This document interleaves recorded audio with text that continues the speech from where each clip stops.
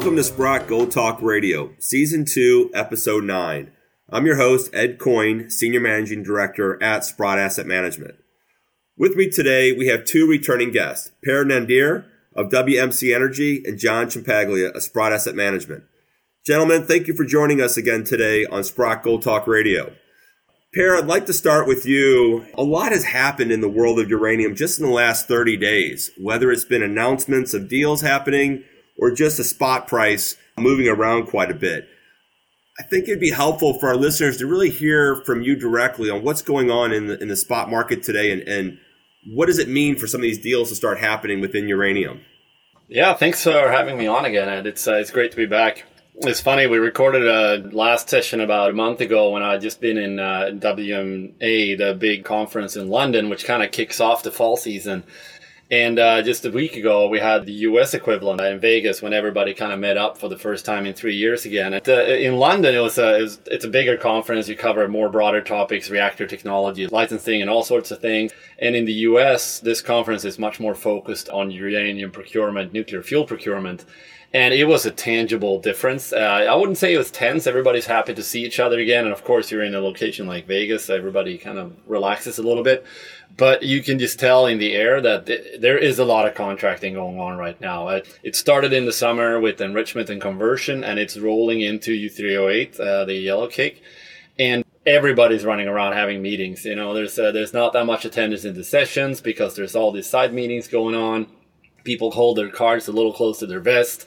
Don't want to say too much what's going on. But on the public side, there's a bunch of tenders coming out. There's more being announced in the coming weeks. But just on Cameco's big earnings call last week, when they said a lot of the talks that they have are off market, basically bilateral. They don't necessarily come up for tenders. These are ongoing long relationships, and deals are being longer. The numbers, I think Cameco said 77 million pounds, the biggest on track for this year, could potentially even be more. And it's the biggest contracting year since Fukushima. So there are definitely things going on right now, and you can just tell that it's going to keep going for the next few months. Do you think part of that is because spot price is moving around, or do you think that's just the general narrative of really governments around the world talking about the future of nuclear power? You know, what do you think's ultimately driving this activity? And John, what are you seeing from a market standpoint within spot price right now? Yeah, sure. Thanks, Ed. Yeah, no, look, it's been very buoyant the last couple of months. You know, we went through, as we mentioned in our last podcast, went through a very, very quiet summer doldrum period where the price of uranium just meandered around $48 for weeks on end, it seemed. And really in the last couple of weeks, it's come back to life.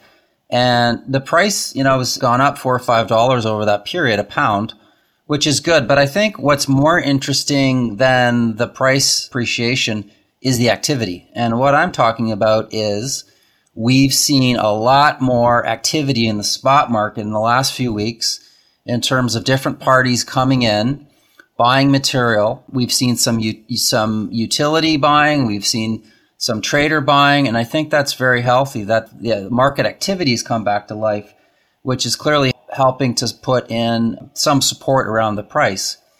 I'll also note that the price of uranium right now is around $52, $53, which is where we were in the springtime, right before speculation about sanctions against Russia really was the catalyst to move the price from $53 to $63 in just a very short period of time. So we obviously saw a downturn in the price with the decline in just about every asset class in the world. But I think it's very healthy to see the price return back to the low $50 range again. And it's really been supported by not just buying by the Sprott Physical Uranium Trust, but a lot more parties that we're seeing being active day to day. So I think that bodes well in terms of finding a support level here. Well, you know, one of the things I think you've both mentioned in the past is what price do existing mines either A, come back online that have been dormant, or B, probably more importantly, would be new mines being built and constructed to extract. What price do you think you'll see existing mines start to turn back on? Are we already seeing that? And then I guess the second point, which I think is probably the one that more people are paying attention to, particularly those looking at the uranium equity market, At what point would you see additional mines start to be built? Or are we already seeing that? It's just not making the news yet. Per, why don't we start with you to talk about that a bit? Yeah, I don't think we're at the price where you see new mines being built just yet. And the big suppliers, they will be the first ones to say that we don't necessarily look at the spot price. We need an incentive price in our long-term contracting. Cameco is turning some of their mines back on, but you look at the Kazakhs, they're still producing below their levels where they are approved to do. So they go from minus 20 to minus 10%. So sure, it's an increase, but it's not at all at the full capacity because they just don't see the incentive there yet. And very busy contracting, absolutely big levels there, and they're making the contracts longer than they traditionally have been. But in speaking to price reporters and other consultants in the area, what is happening is like the term is getting longer, and traditionally you have quite a lot of flexibility in these prices. That it could be the volume flexibility, you can flex up or down. You can have ceiling prices, which basically caps your exposure to whatever price indicators you have. There's location flexibility. There's all sorts of sort of added on little bells and whistles on the contracts that have been very favorable for utilities. And you add up the value of these things, they can easily add up to $10 a pound almost. And those are disappearing. And it's more going back to the bare bones contracts. And now that there's not much of those you can go remove any longer, well, the next step, you're going to start seeing that term price coming back up. So that's what I think we're going to keep an eye on for the next few months here, that's going to start trickling up a little bit.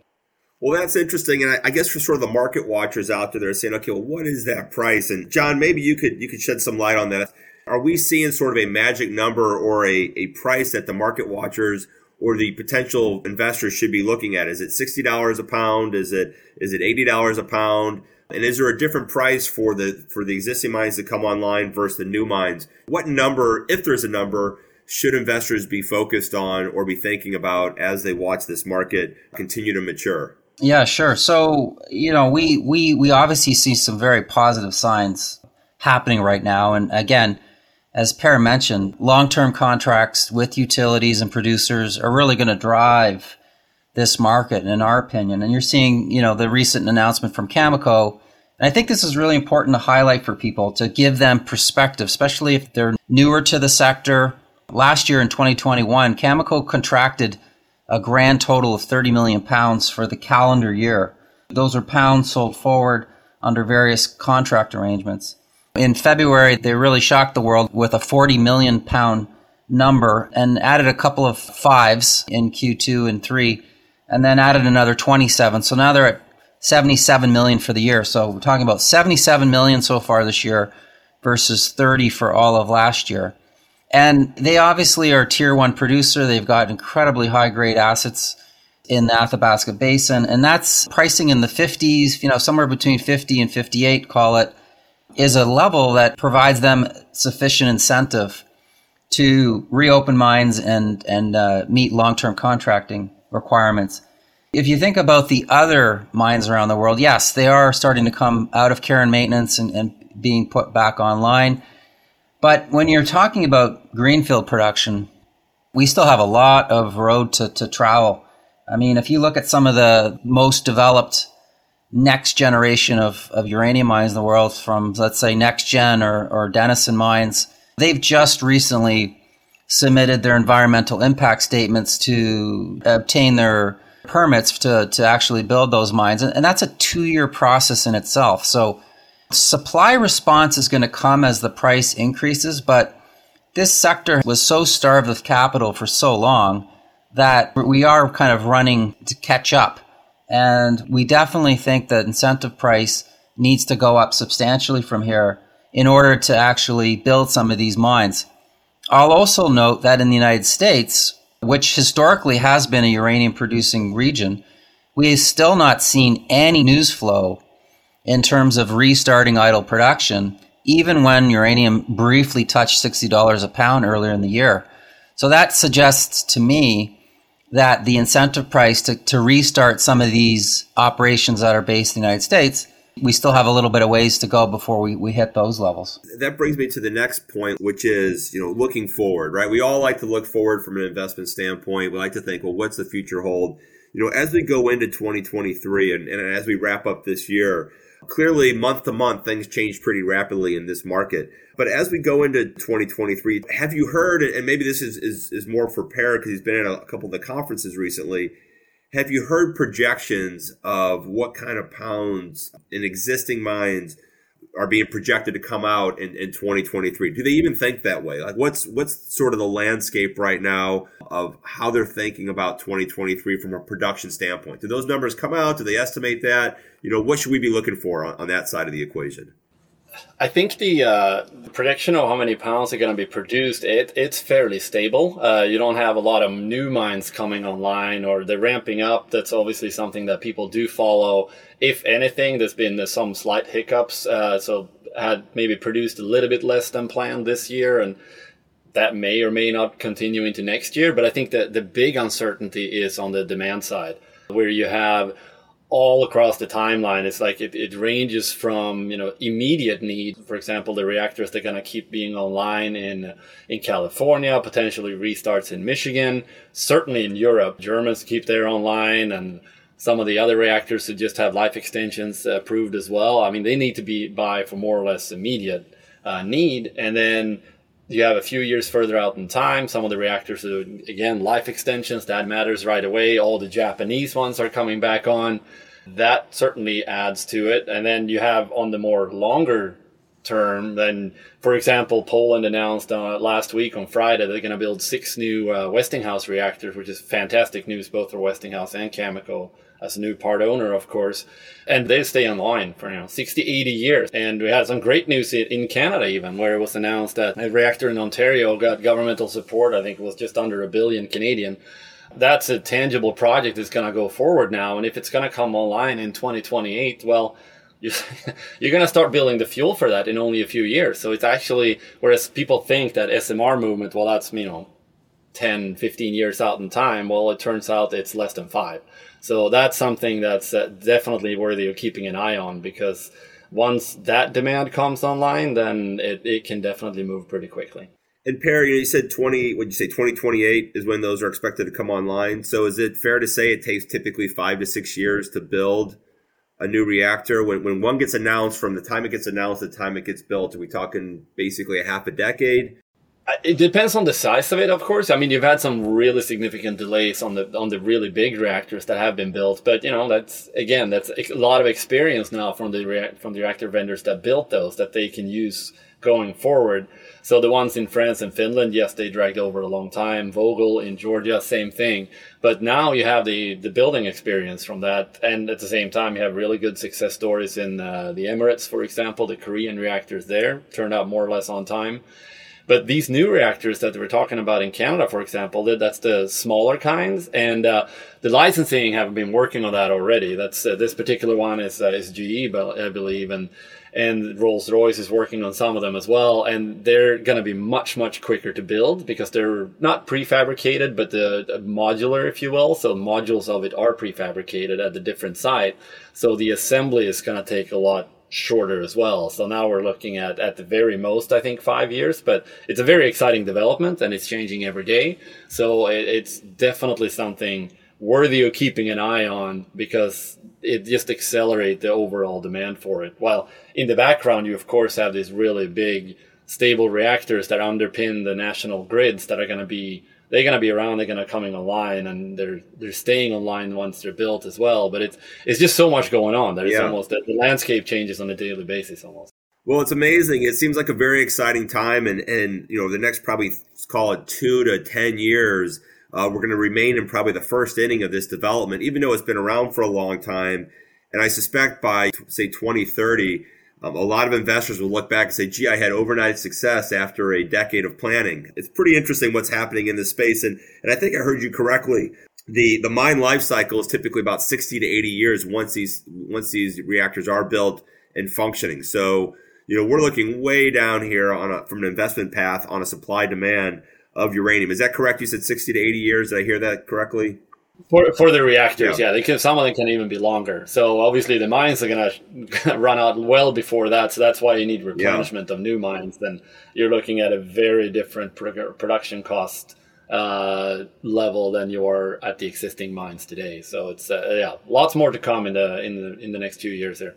Well, that's really exciting. And John, before we wrap it up, let's shift back to you for a second and talk about how investors can participate in this. Clearly this is part of the future as far as energy is concerned, markets are concerned, and so forth. But what should an investor be thinking about today? What should they be concerned about? What should they be excited about? And how should someone think about allocating or participating in the uranium market, in the nuclear market, as they look to make this part of their portfolio? What are some of the things they should think about or consider before they make that leap, or add to it if they're currently investing in it? Yeah, well, I would first start off by saying that 2022 has been an incredibly challenging year across just about every financial market in the world, and uranium has actually been kind of a standout performer this year. I mean, the price of uranium has gone from about $42 to $52 this year. Yes, it did hit 63 at one point in the spring, but just about every commodity has seen a pretty significant pullback. So it's still doing its thing. I mean, it's behaving this way because of the fundamentals, and we still believe that the long-term structural supply deficit that the uranium market is currently in is going to be solved with higher prices over time. So I think the thesis is still very much intact, and the price behavior of uranium, I think, clearly reflects that this year. From all of the investors we've talked to, yes, they all acknowledge that their portfolios are having lots of pain, mostly inflicted by the Federal Reserve, but most of the institutions we've talked to have said, listen, uranium is the one thing that's actually working in my portfolio this year, so I'm not selling. We're long-term believers. It's working. The fundamentals have never been better, and I think with respect to the physical uranium side, people are holding the line. Now, does that mean institutions are putting massive amounts of capital to work in this sector? I would say no, absolutely not. There's money coming back into the sector, I would say, in the last couple of months, but it's been at a much more moderated level. Now, on the uranium equities, these are equities, and equities, irrespective of what kind of equity it is, behave with general equity markets, and equity markets around the world have been incredibly challenging. Uranium stocks are down about single-digit percentage, which is still much better than the broad indexes out there, but they've been very volatile. They had a really good pop in July and August and sold off in September, and I think you have to remind people that these are stocks. Some of these stocks are smaller cap in nature, which are more prone to this kind of general equity market volatility. It's something you have to be diligent with in terms of your exposures and what's happening with the individual companies for sure. But many investors that we talk to like to hold some proportion of the physical uranium as well as some of the equities, because the equities can provide that operating leverage and that optionality, because these are many of these companies are developing the mines of tomorrow, and it will take a long time to bring these deposits online, but they will create tremendous value if they can successfully bring these mines to the market. So investors are clearly frustrated, not with uranium. I think they're frustrated with just the general macro headwinds that everybody is dealing with. But I think you have to kind of take a step back and look at the relative performance. And it's been a very challenging year, across just about every asset class in the world. Well, thank you for that. And it seems to me that if an investor thinks more about uranium as a long-term investment and not a short-term trade, and they're patient over time, potentially some real benefits can be had there. So I think this is certainly something that hopefully more and more investors are considering. Well, gentlemen, it's always great to have you both on Sprott Gold Talk Radio. This is certainly a very dynamic market, and we appreciate you taking the time out to join us today. Once again, my name is Ed Coyne, and you're listening to Sprott Gold Talk Radio, and thank you for listening.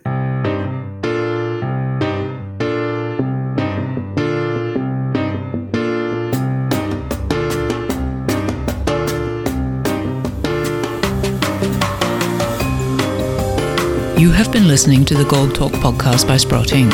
For more information and insights on precious metals investing, please visit sprott.com. This podcast should not be copied, distributed, published, or reproduced whole or in part. The information contained in this podcast does not constitute research or recommendation from any Sprott entity to the listener. Neither Sprott nor any of its affiliates make any representation or warranty as to the accuracy or completeness of the statements or any information contained in this podcast. And any liability, therefore, including in respect of direct, indirect, or consequential loss or damage is expressly disclaimed. The views expressed in this podcast are not necessarily those of Sprott, and Sprott is not providing any financial, economic, legal, accounting, or tax advice or recommendations in this podcast. In addition, the receipt of this podcast by any listener is not to be taken as constituting the giving of investment advice by Sprott to that listener, nor to constitute such person a client of any Sprott entity. Past performance is no indication of future results.